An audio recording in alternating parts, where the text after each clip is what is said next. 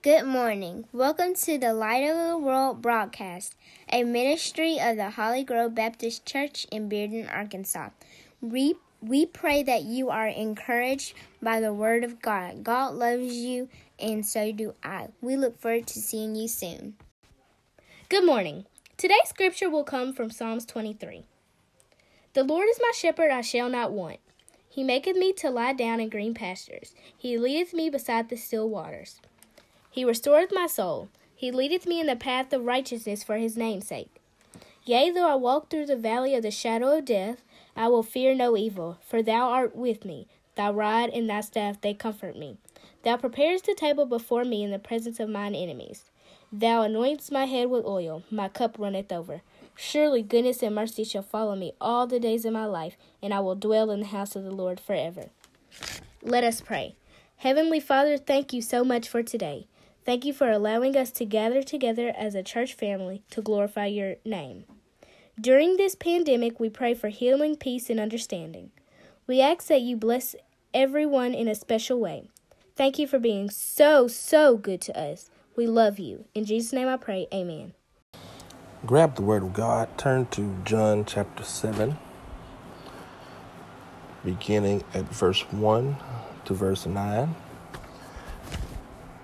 After these things, Jesus walked in Galilee, for he would not walk in Jewry, because the Jews sought to kill him. Now the Jews' feast of tabernacles was at hand.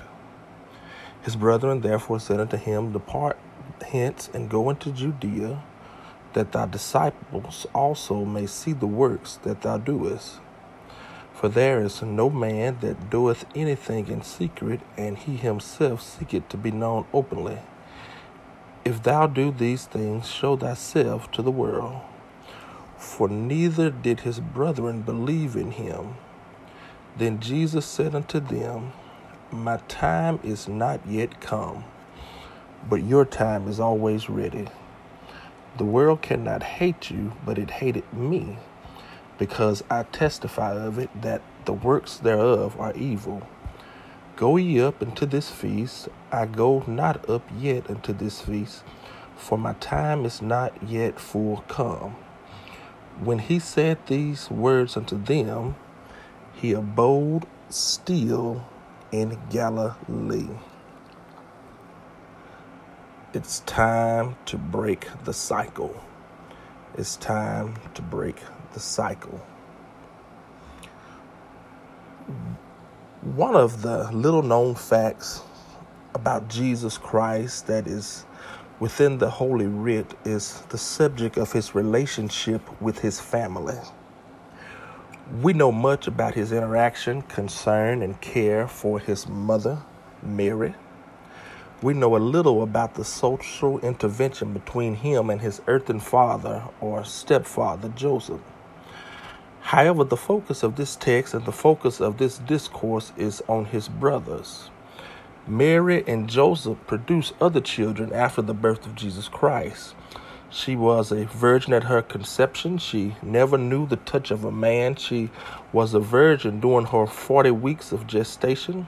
She was a virgin during her hours of travail and delivery, and she remained a virgin until after the days of purification, and would later consummate her marriage with Joseph and produce several children, both male and female. The historical narrative of the scripture skips the details of the master's childhood. We know not of his place of education. We know not of his friends that he went to school with. We know not of the daily tasks that he underwent. We know not of the relationships he developed with other children and young people. However, we do know that he was surrounded by an ever-growing family. Jesus' family was not a perfect family. It began with a sour note, for his mother was pregnant without the benefit of a husband or a health care plan. His father was wrestling with the idea of abandoning his pregnant betrothed before the wedding nuptials would take place. He would live under a roof of a man who was not his natural father. His young brothers and sisters would be complete DNA matches with each other. However, there could not be a complete DNA match because in his veins ran the blood of his mother and the blood of his father, Jehovah. His family was related to royalty, but not the benefactors of royalty. His earthly father, Joseph, had the position of a carpenter, one who has to repair soldiers' shoes and everyday workers' sandals. A carpenter who spent most of his working day bent over the cobbler's bench. He was not a rich man. However, he provided a lifestyle that suggests that Mary, Jesus, and the siblings were adequately provided for.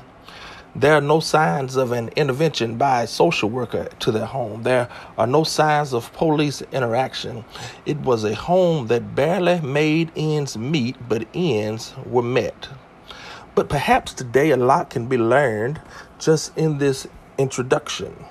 Many of us today here are living in a generation of halves and steps. Little brother is a half brother and big sister is a stepsister, but blended together by the union of mom and that man or dad and that woman. Now, you may not look like your brother or talk like your sister. Your father may be tall and you may be short, or you may be tall and your mother's short. You may be living in a home that with both mother and father, or maybe your plight is that you have a single parent household with only your mother or father there. It's easy to allow social situations and circumstances in our lives to defeat us even before we get started. According to statistics, with divorce increasing and social traumas increasing, with incest in the home and drug use at an all-time high, you can easily get discouraged and find yourself trapped in a cycle. We are living in times where there are now generational cycles. There are second and third generation wannabe gangsters, and we've even developed monikers for our gang people by calling them OGs, original gangsters. There are now second, third, and fourth generation families trapped by the welfare system. Mama was on welfare with several babies, and grandma was on welfare with several babies. And even though you promised yourself that you wouldn't go out like that, you too are now in the same boat.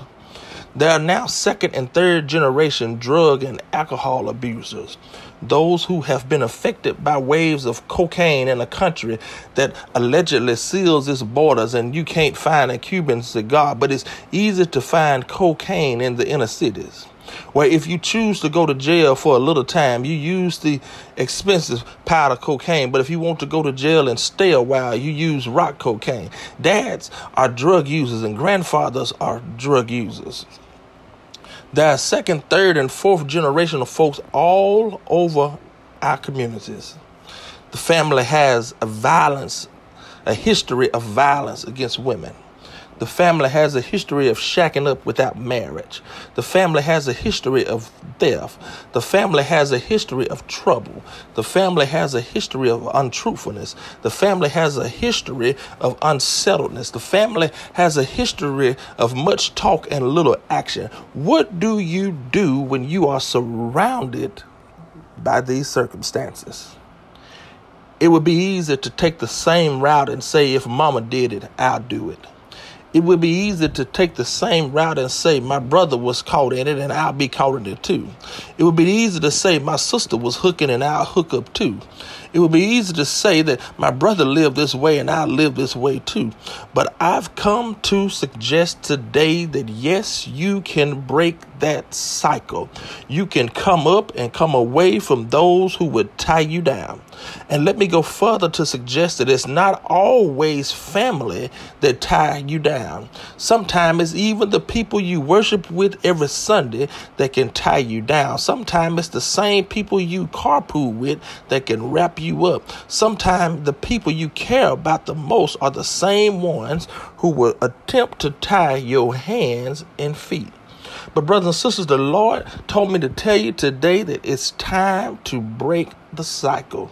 Don't let your past circumstances tie up your future potential, but let the Lord be the breaker of the cycle. Let the Lord lift you up out of the muck and mire and place your feet on solid ground.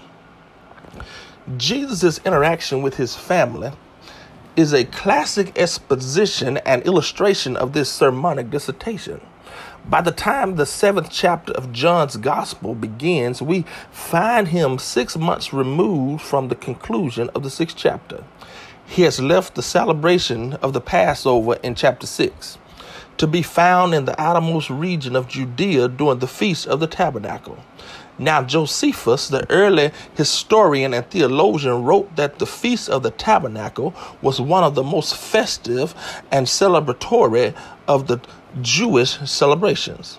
It was during the Feast of the Tabernacle that Israelites proclaimed their joy in the journey and in the search of the soon-coming Messiah. People left their homes to joyously commiserate in Judea. However, Jesus has just suffered setbacks, and the biggest setback of his ministry. Follow me now. In John 6:15, he turned down the crowd's offer to be their king. A multitude of disciples have left him in John 6:36. His credibility is questioned. There is a price on his head. There is a disdain for him from the Pharisees, scribes, and Sadducees. He is in the 3rd year of his 3-year ministry, and time is at a premium. And now he goes to his home region, Galilee, and is surrounded by his people. And he wanted to go to Judea, but there is a price upon his head. And the 3 things we want to look at. The first thing is that some people have ulterior motives. It seems not out of the ordinary. His brothers have given suggestions to Jesus. Imagine that. People who never have experienced an insight that Jesus has are giving advice to the Lord. Their advice is, go where more people can see your miracles. You can't be famous hiding like this. If you're so great, prove it to the world. Why don't you leave here and go up to the feast so your disciples can get a good look at the works you do? No one intends to be publicly known, does everything behind the scenes. So if you're serious about what you're doing, come out in the open and show the world. Okay? It sounds good. But John does not give us the liberality of thinking well of these brothers of Jesus. John says it sounds good, but let me give you the bad news. Look at what he says. He says the brothers don't believe him. They grew up with Jesus. They saw him do great things. They saw him grow up and were not like the other children. Okay? See, there's tension in the relationship. John 1:10-11, he came to his own, but his own received him not. John 12:37, he performed miracles in front of them, and they did not believe. And even though his brothers, James and Jude, would write 2 books of the Bible, right now they don't believe. If he had followed their suggestions, it would have at least meant jail. If he had followed their suggestion, it would have at least meant an angry mob around him. If he had followed their suggestion, it would have at least meant a premature death sentence. And somebody here understands that sometimes even your relatives don't mean you any good. Even your children don't mean you any good. Even your parents don't mean you any good. And how can they relate to this brother, Jesus? They make sandcastles. He makes the world. They make appointments, but he creates time. They make dinner, but his meat is to do the will of the Father. They sleep. He neither slumbers nor sleep. They work 8-hour days, but he's available 24/7. They go to the doctor, but he is the great physician. They are men, products of man and woman. He is both God and man, who is from everlasting to everlasting, children of God. You need to understand that jealousy and unbelief is dangerous coming from anybody. But even your own people can harm you. You wanted to be a doctor, but they said be something else. You want to buy a home, but they said renting is just fine. You want to pursue a career, but they said you'll never make it. Secondly is you need to know your time. The Lord says, I can read your words. Let me tell somebody here, you need a lot of things in your life, but you need discernment, and you need holy discernment. Discernment is not only figuring things out, but listening to the Holy Spirit as he warns you of some things. The Lord says that although your suggestions sound good, it's not my time. The Father's not through with me yet. It's not time to be in that position. It's not time to be in that arena. And I have learned, brothers and sisters, that Jesus was on a timetable because timing was important to him. And if Jesus is on a timetable, you and I must be on a timetable. God has some things that are cut out for us, but at the right time. That's why children shouldn't try to be grown at 12. It's not your time. That's why a 14-year-old shouldn't have babies. It's not your time. That's why a 9-year-old has no business wearing mascara. It's not your time. That's why an 8-year-old has no business waving a gun. It's not your time. So the Lord's disciple as well as us need to know what time it is. And that moving out of time, especially appointed time, is not wise. So Jesus looks at his family and says, you're in your time. You ain't going anyway. You ain't praising the Lord. You ain't moving forward in your life. So don't stop me. So I need to tell us that sometimes the Lord folks need to understand God's timing and understand that God will allow you to go through some things and will watch you pray and pray until you think he won't come through. But is there a witness here that knows that he may not come when you want him to, but he's always on time? There's a time to move forward.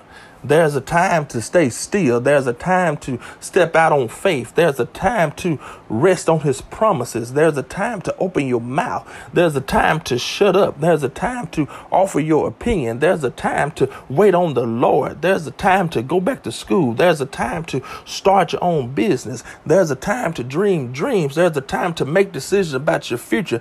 But Jesus says, leave me alone. It's not my time. The Father didn't tell me to go, and you can't overrule the Father. You're here comfortable, but you don't know what the world really thinks about me. I believe I need to tell you that people will sit on the sidelines of your life and offer suggestions on how you should act on the playing field, but they will never, ever suit up for the real game. It's amazing for me to hear folks give driving instructions and don't have a license or a permit. It's amazing to me to hear folks criticize somebody else's cooking, but they've never stepped in the kitchen. It's amazing to me to hear folks speculate on how someone else is raising their kids and they've never had a child. It's amazing for me to hear folks give advice on how to handle a husband or a wife, and you've never been married, never asked to be married, never looked upon to be married. It's amazing to me to hear folks give advice on how the church should worship when they never lift up holy hands, never stay awake for service, and never praise the Lord. The Lord says you don't know what it's like to be me. But if you're going to break the cycle, you've got to break out the box. Dare to dream different. Dare to speak different. Dare to learn different. Dare to experience different. Jesus confesses that a crowd can be dangerous. He says that they gather not to praise him, but to seek his death. And let me tell you this, there's a fine line between a crowd and worshipers. A lot of people can come together, but there is no power there because there are no worshipers. But if a group of people gather together and not lift up the name of Jesus, it's not a church. If a group of people gather together and his name is not praised, it's not a worship setting. If a group of people gather together and he's not being worshiped, it is a mob and not a collective of worshipers. Then the Lord turns the tables and says, if you think it's that easy, you go to Judea. Brothers and sisters, if you're going to break these cycles in your life, you're going to have to tell some people, some friends, some loved ones, some church folks, some no good folks, some critics, some freeloaders, some friends cutting you back, some people cutting you back to go to Judea.